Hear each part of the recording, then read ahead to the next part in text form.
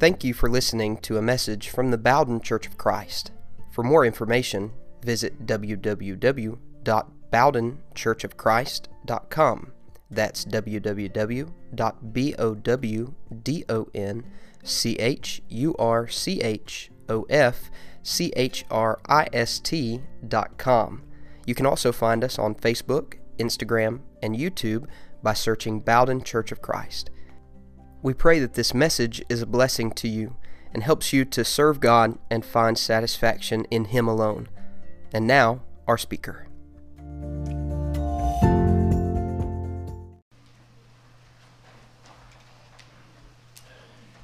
Good morning, everyone. We've got a great crowd here this morning. It's good to see everybody. Let's take our Bibles, and we're going to open up to Luke chapter 10, verses 25 to 37, as we continue to study the parables of Jesus. The parables of Jesus.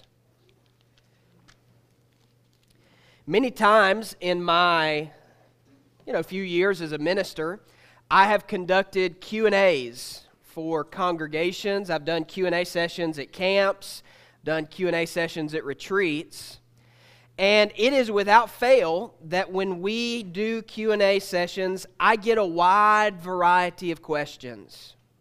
Some questions that I get are very serious questions. People are curious about the truth of the Bible, things they've studied or read, and they want to know an answer. Other times, I get what I would call silly questions. Now, occasionally you'll get a silly question in a Q&A like, did Adam have a belly button? Were there polar bears on the ark? Then you'll get other questions like, are tattoos sinful? Things like that are asked almost every time I do a Q&A. And then, sometimes in a Q&A, I will be given a question that is a real thinker. One I've really got to chew on for some time. I ran across, now this is not in a religious context, but I ran across such a question this week. I've even talked to some of you in this room about this question. That was a real thinker. And the question goes this way. How many of you do you think you could answer this question? Are there in the world more wheels or more doors? Now, at the surface level, you may say, Josh, that's not a real deep question, but I beg you to think that the more you think about it, the more you will be faced with the question of, well, which side do I fall on? For instance, you may say, hey, Josh, there's more wheels in the world. I would say, okay, shopping carts, luggage carts. You think about motorcycles, 2 wheels, no doors. Tricycles, 3 wheels, no doors. Wow, lots of wheels in this world. Some of you may say, well, Josh, no. I know what you're saying about wheels, but I think there's more doors. I mean, think about it. Advent calendars, 24 doors, no wheels. Think about a cruise ship. There may be some wheels on a cruise ship, but man, there's a lot of doors. Lockers, post office boxes, safety deposit boxes. Wow. Then you may ask, okay, well, what constitutes a wheel? What constitutes a door? Some of you on the way home are going to nudge the person in the car with you and say, all right, which side are you on? Wheels or doors? This is a similar question to one that was posed a few years ago on social media. How would a dog wear pants? Now, you may say, Josh, this is an obvious answer, but the people of social media had it at one another's throats over this question. For instance, you may say a dog would wear his pants like the illustration to your right, my left, but the dog has 4 legs. That would leave 2 legs uncovered. Maybe the dog wears pants this way. Questions can be curious things when we're very serious about wanting to know the answer, and that's where we find ourselves in Luke chapter 10 and verse 25. Where the Bible sets up for us a situation that leads to a story that Jesus ultimately gives us a synopsis for. The setup begins here in verse 25. A lawyer stood up to put Jesus to the test, saying to him, Teacher, what shall I do to inherit eternal life? Now you may ask yourself, what were lawyers in the first century? Were they like the lawyers of today? To which I would answer, kind of. Lawyers of the first century were somewhat like the lawyers and attorneys of today. It's just there is a difference in the expertise of the law that they covered. In the first century, the law of a lawyer was the law of God, the law of Moses. Some dealt with civil law because God's law was so mixed with civil law, but nonetheless, the lawyers of the day dealt with the law of God, while the lawyers of today deal with civil law. And that law would, of course, refer to the 613 commandments found in the Old Testament, which are summarized in the 10 commandments of Moses, the 10 commandments from Exodus 20, which are summarized by the 2 commandments Jesus gave to love God and love others, which is what we'll talk about some this morning. That's the law that they were so obsessed with, the law that they became experts about.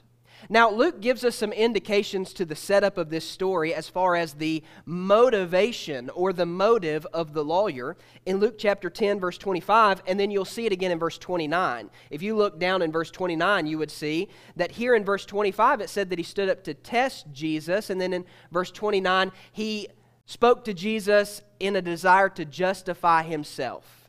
So you have a very clear motivation that he intended both to test Jesus and to walk away himself feeling justified. Now, you and I should not allow his motivation to overshadow the fact that this lawyer did come to Jesus with a measure of respect. He referred to him as teacher.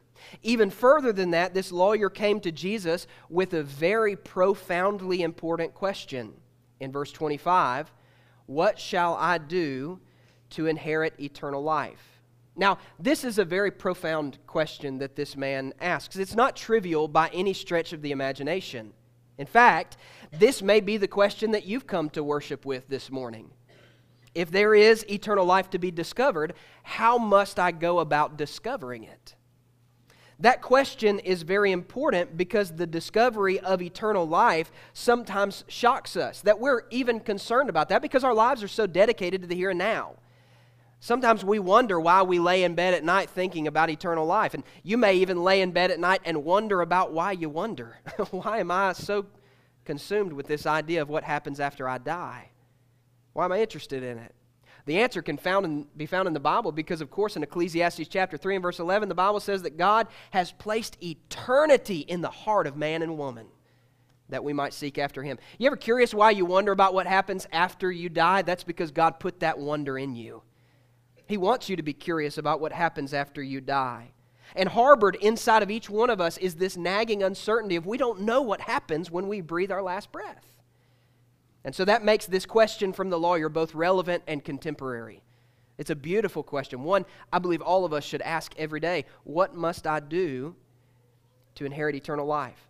Now, if you do a little study into the parable of the Good Samaritan, and particularly the setup here of Luke 10:25, what you'll find is that a lot of people believe that the lawyers of the first century were also classified as priests, which, if that were to be true, if this man considered a lawyer was an expert in the law, often were referred to the same as priests, that would add to the drama of the parable Jesus is about to tell, because one of the main characters in the parable is a priest.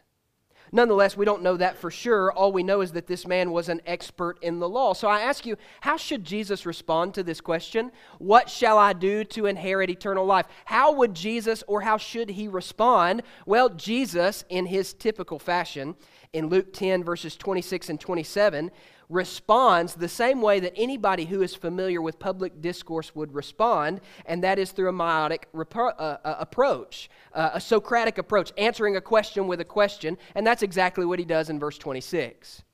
He answered, "You shall love the Lord your God with all your heart, with all your soul, with all your strength, with all your mind, and your neighbor as yourself." And he said, "You have answered correctly.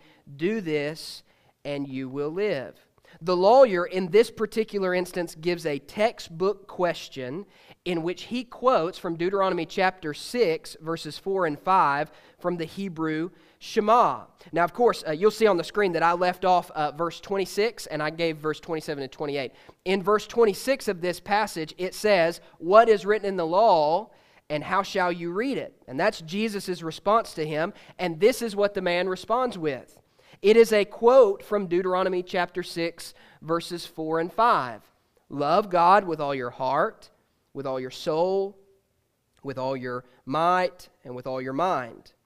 And then he adds to it what is directly connected to the Hebrew Shema, Leviticus chapter 19 and verse 18, in which Leviticus 19:18 says, "You shall not take vengeance or bear a grudge against the sons of your own people, but you shall love your neighbor as yourself. I am the Lord." What Israelites did was they connected Deuteronomy 6, 4, and 5 to Leviticus chapter 19 and verse 18, and they said to love God with all of the things mentioned, you had to love your neighbor. Who was your neighbor? Well, it says in that verse, "You shall not take vengeance or bear a grudge against the son of your own people, but love your neighbor as yourself." So, in order to determine who my neighbor was, it was directly tied to kinship. A son of your own people, making Leviticus 19 and verse 18 a simply nationalistic view, and they were willing to love their neighbor provided they were able to decipher who their neighbor was. Hence, the question that comes up in a moment from the lawyer. Now, you have probably already asked, and I did too, so in an effort not to spend all of our time on this, I will answer your question very quickly. What does it mean to love God with all your heart, your soul, your mind, and your strength? Leviticus or Deuteronomy chapter 6 verses 4 through 5. And just in a pass-by, we could say that Deuteronomy 6 and verse 4, to love God with all your heart would mean to love God with the seat of my emotions. My heart is the seat of my emotions. To love God with all of my soul, the next statement he says, is to love God with the real me, our vitality, that part of us that is eternal. I love God with that part of myself. He goes on to say that I love God with all my heart, my soul. Then he says with all my strength. To love God with all my strength means that I love Him with my drive and my energy, my talents, and the things that I could put into this world. And then to love God with all my mind is my intellect and disposition. It covers the whole of man. Love God with everything you have. Your emotions, your vitality, your energy, and your intellect. The lawyer has asked to beat Jesus out. In Luke chapter 10 and verse 25, "What shall I do to inherit eternal life?" For he set out to justify himself. He has asked Jesus this question to beat him out, and Jesus responds to a question with a question, to which the lawyer gives a fantastic answer. And I would imagine that the lawyer may have been floored at what Jesus says at the end of this passage. He answered, "You have answered correctly. Do this and you will live." Now, I would believe that this lawyer expected Jesus to give some teaching that did not accord with the Old Testament law, and therefore he could say to Jesus, "You are exactly wrong, Jesus, and here is your guilt and your sentence." But Jesus answers, "You must keep the law." And I believe that statement speaks so loudly for us as Christians today. There are many within Christianity that submit that once you have trusted Jesus, all law is set to the side. But Jesus affirms that if heaven would be our home, we are immersed not only in divine allegiance, but in loving deeds. Because Jesus is making it very clear that loving deeds don't merit an entrance to heaven, but loving deeds and allegiance to God is the unavoidable mark of every person headed to heaven. Loving deeds are not the merit that get me into heaven, but loving deeds are the mark of those who are headed there, and it's unavoidable. This man knew that he had not kept it. He says in Luke chapter 10 and verse 28, Luke chapter 10 here, verse 28, that you have answered correctly, do this and you will live. And in Luke 10:29, we learn a little bit more of the motive of this man. He says to set out to justify himself, which the word justify means to render innocent, to be free from guilt or penalty. To justify himself, he said, "And who is my neighbor?" And who is my neighbor? Jesus sets out to correct him with a story to give him an opportunity to be humbled. And so we have the story, Luke 10:30 through 35. Now remember, we're studying parables. The word parable means to throw beside. So Jesus takes a spiritual truth, a story, throws them down side by side. We take them up and compare them and say, where do I fit into this? And the story begins in verse 30. He says here in verse 30, Jesus replied, a man was going down from Jerusalem to Jericho. Depending on the translation you have sitting in front of you, it may say a certain man. Now, let's not go beyond this point before we realize that the most popular parable of Jesus, at least in my honest opinion, a parable by which we have named some state laws, a Good Samaritan law, which allows you to take care of others without really the fear of legal trouble. We have taken the Good Samaritan parable and made it into a label that compliments people who are very generous or really helpful or kind. That this story speaks to our soul, and that's why it's so popular. That at the beginning of the story, as Jesus introduces this story, He's speaking to a man who wants to know how to identify who his neighbor is, and Jesus gives him no details to figure out if the man in the story is a neighbor. Listen to what he says here in this first statement. A certain man. Not a single word describes this man's status, his nationality, the nature of him, if he is a good or a bad man. He is simply a man. Then he is a naked man. Then he is a helpless man. Then he is a needy man. He is simply a human being. How brilliant on the part of the Lord.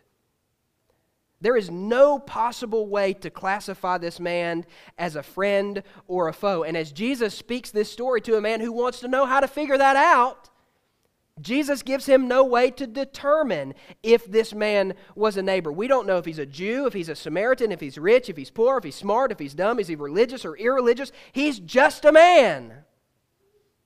Of course he is. That's the point, right? You don't know if this man is a friend or a foe. He's just a man. A man was traveling from Jerusalem to Jericho. He fell among robbers who stripped him, beat him, and departed, leaving him half dead. Now, you not only have a certain man in this verse, but you also have a pretty interesting place. Traveling from Jerusalem to Jericho is a drop, from what I understand, of about 3,000 miles in elevation. Here, I'll just show you the illustration. At the top here is Jerusalem, where you have kind of the Kidron Valley, the Mount of Olives. And as you travel from Jerusalem down to Jericho, you come all the way down here to the bottom section of the map where Jericho is. Here's sea level. So you've got Jerusalem about 2,000, almost 3,000 miles above sea level. Then you've got Jericho, which is below sea level. So you're dropping significantly. You know how your ears pop when you drive on a mountain? I would imagine this is an ear-popping journey, right? You're dropping quickly over the course of just, in the teens of miles, maybe 14, 16 miles between Jerusalem and Jericho. Now, in that drop of elevation, it's not just a downward journey if you're going to Jericho or an upward journey if you're coming back to Jerusalem. The text tells me that this was a place where robbers were. And if you see the pictures I'm about to show you, you'll say, yeah, I see why there's robbers. Because as you travel on this road, it is not, this nice cushy green belt that goes from Jerusalem to Jericho, right? You could ride your bike or rent a bike or whatever. No, this place was hilly. It was rocky, it was dry, it was dusty, and there were coves and valleys and twists and turns that could leave you vulnerable to anybody that wanted to sneak up on you. So here's an illustration of part of the road that they know is the road from Jerusalem to Jericho. Here's you another illustration of it. I mean, look at that. It's kind of hilly. You can see if you're at a top high point, you can see kind of the bumps as you travel along. But man, you see how it goes up real high on one side and drops real low on the other side? Imagine traveling on that. That was, they didn't have shoulders back then. You didn't have a guardrail against the road. You were traveling a difficult road. And as you would travel that road, you had no idea who was around the next corner. And this place came to be known as the Way of Blood, or, other people called it the path.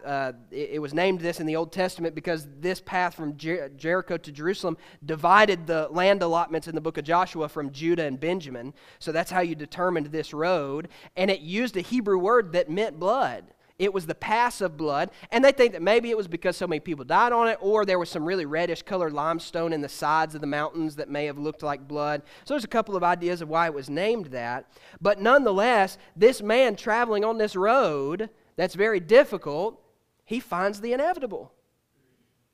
Robbers find him. They jump him.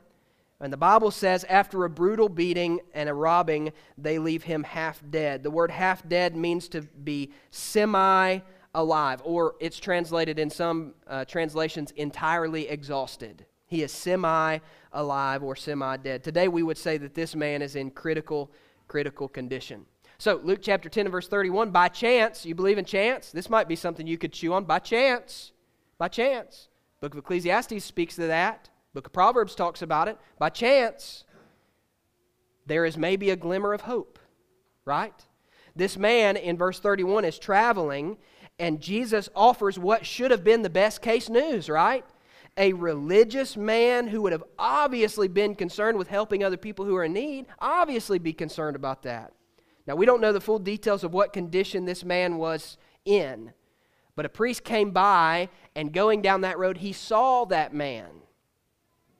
Could you imagine what kind of condition this man was in? I mean, just picture this scene in your mind. Was he able to ask for help? Was he able to cry out to somebody and say, help me, I need help? Was he able to even see that somebody was coming? Was he beaten so bad that both eyes were swollen shut and he couldn't see whether somebody was coming? Could he speak, or was he too dehydrated to even utter a word? Was he drifting in and out of consciousness? He was humiliated, I know that, because he had no clothes on, laying on the side of the road in a place that's not only dry, but it's hot, probably getting severely sunburned. What was he thinking about as he laid on the side of that road? What would you think about? Was he thinking about his family? Was he thinking about his childhood, maybe thinking about his mother or his father, maybe his wife or his children? Was he keen to his isolation? Did he know he was alone? Did he not want to be alone? Did he know the inevitable of what was coming, and did he desire just somebody to sit with him while what was inevitable was going to come? Did he want company so that he wouldn't die alone? I wonder at those things, how his heart felt as that priest approached him. Finally, somebody. A spiritual man who served God would have been the pinnacle of compassion, at least we believe so, but his hope is short-lived. Because the priest sees this man vulnerable and in need, and he just turns a blind eye. The phrase in verse 31 is an active verb signifying that the priest deliberately relocated to the other side of the road so that he would be out of the way of this injured traveler. Verse 32. Likewise, a Levite. Now, of course, all priests were from the tribe of Levi, but they were descendants of Aaron. The Levites were from the tribe of Levi, but they were not descendants of Aaron. So they were like mini priests, I guess. They couldn't serve in that role as a priest because they weren't descended from Aaron, but they could actually do some other things in the temple. They were a part of the assistants that served the priest. They helped in temple maintenance. And regardless of this man's position in religious hierarchy, he was devoted to religious service, and he should have been expected to know the same thing the priest knew. Like the priest, the Levite passed on the other side. The spring from which his compassion flowed was dried up, and his love was stale. It seems to me this is kind of reminiscent of another statement Jesus makes earlier in Luke 10, where he actually prays to God, and he says, God, I thank you that you have hidden these things from the wise and the prudent of this world. The Levite and the priest were the wise and prudent. Now, men who represented their culture's best and were the most highly esteemed religious dignitaries, yet they did not know God. When you and I are faced with opportunities to demonstrate love and care for someone who is obviously in need, how do we respond? These men observed ceremonial law, they did service in the temple, and yet they lacked all real virtue. Where do you and I fall in this story? And sometimes, we can read the hypocrisy of this story and say, well, these two men, oh yeah, that's terrible, they shouldn't have done that. And maybe even feel morally superior, but I believe all of us, we must guard ourselves from this moral superiority of the parable. As we look into this parable, may we find ourselves not in the priest and the Levite, but in the shoes of the Samaritan. Because the Samaritan, as he journeyed, he came to where he was, and when he saw him, the Bible says he had compassion on him. There's kind of an unexpected twist in this story, right? They wouldn't have expected this. This man was traveling alone who's introduced. He's a Samaritan. He's unlike the professional clergyman. He's unlike the Levite. The Bible said he had compassion. Now, let me give you the word picture that the word compassion displays. It means intestinal yearning. What it communicates is that you see something and your stomach goes in knots, because you ever had that happen? Maybe somebody called you and they told you something and your stomach just sunk and knotted up. Maybe you saw something about to happen and you wanted to stop it, but you couldn't, and your stomach just, oh man. It's like when you think about it, you almost feel it happening. That's what the word compassion means. It means intestinal yearning. Your stomach draws up in knots and your heart goes out to someone. Your stomach is so knotted up, you can't do anything but do something for that person. That's what the word compassion means. Jesus looked out on the crowds and he had compassion on them, for they were like sheep without a shepherd. His stomach yearned to help them. I'm hurting for you, or I feel for you. That's the idea of compassion. Your pain is causing me pain, and I want to alleviate it for you. I want you to notice the difference with me very quickly. The difference between the priest and the Levite, who allowed their feelings to push them away from the man, and the Samaritan, who allowed his feelings to push him towards the man. The priest and the Levite saw the man as a burden. The Samaritan was pushed towards the man because he was not a burden, but he felt his burden, and he took it on himself. It makes it very obvious. The issues were not with their schedules, their responsibilities, their ceremonial cleanliness, or their expectations. The problem lied within their heart. It lied within their heart. Jesus likewise has compassion on us. So he went to him and he bound up his wounds, pouring oil and wine. Of course, the oil was kind of like an antiseptic. It would clean out the wound, and then the wine would clean it out, and then the oil would kind of soften the skin and keep it from being infected, and he would bandage him up. Now remember, in the story, the man who was left on the side of the road was robbed. He had nothing. So everything that the Samaritan used on this man came from the Samaritan's belongings. He put the oil that was his own, the wine that was his own, the bandages that were his own. He picked the man up and put him on his own donkey and took him into the inn, and he took care of him. He didn't just leave him at the inn, he took care of him. Luke chapter 10 and verse 34. The Bible tells me here that this man bore the burdens of the injured man as if they were his own and used his own provisions to care for him. This is not minimal care, it is extraordinary sacrifice. And so in verse 35, after this man takes care of this man's problems as if they were his own, verse 35 says, the next day he took out 2 denarii, 2 days' wages, gave them to the innkeeper, saying, take care of him. Whatever more you spend, I will repay you when I come back. Now I know, inflation's happening and everybody's, worried about the gas tank and all that kind of stuff. I get that, okay? I did a little research on how much 2 denarii would last in an inn in the first century. And I came up with a pretty general answer. Almost everybody said the same thing, that 1 denarii would last you a month in a hotel. Boy, if you could make 1 day's worth of wage and live a month in a hotel, that's pretty good living, right? Now, of course, these weren't holiday inns. No continental breakfast at the inn in the first century. But this was a place in which he left a blank check for this man. He said, 2 denarii, take these, care of him. Whatever more you spend, I'll repay to you when I come back. We may believe it to be lavish, but I believe the Lord honors what this man has done. And so this concludes with a synopsis. You've got the setup, the lawyer and Jesus, the Q&A that happens, and on your way home you'll ask your significant other person in the car, wheels or doors. You'll be curious about the Q&A there, okay? So the Q&A starts this situation. The story lays out for us what happens, and here's Jesus' synopsis. Which of these 3 do you think proved to be a neighbor to the man who fell among robbers? Which one of the 3 proved to be a man who fell among robbers, a neighbor to him? And the man answered, the one who showed him mercy.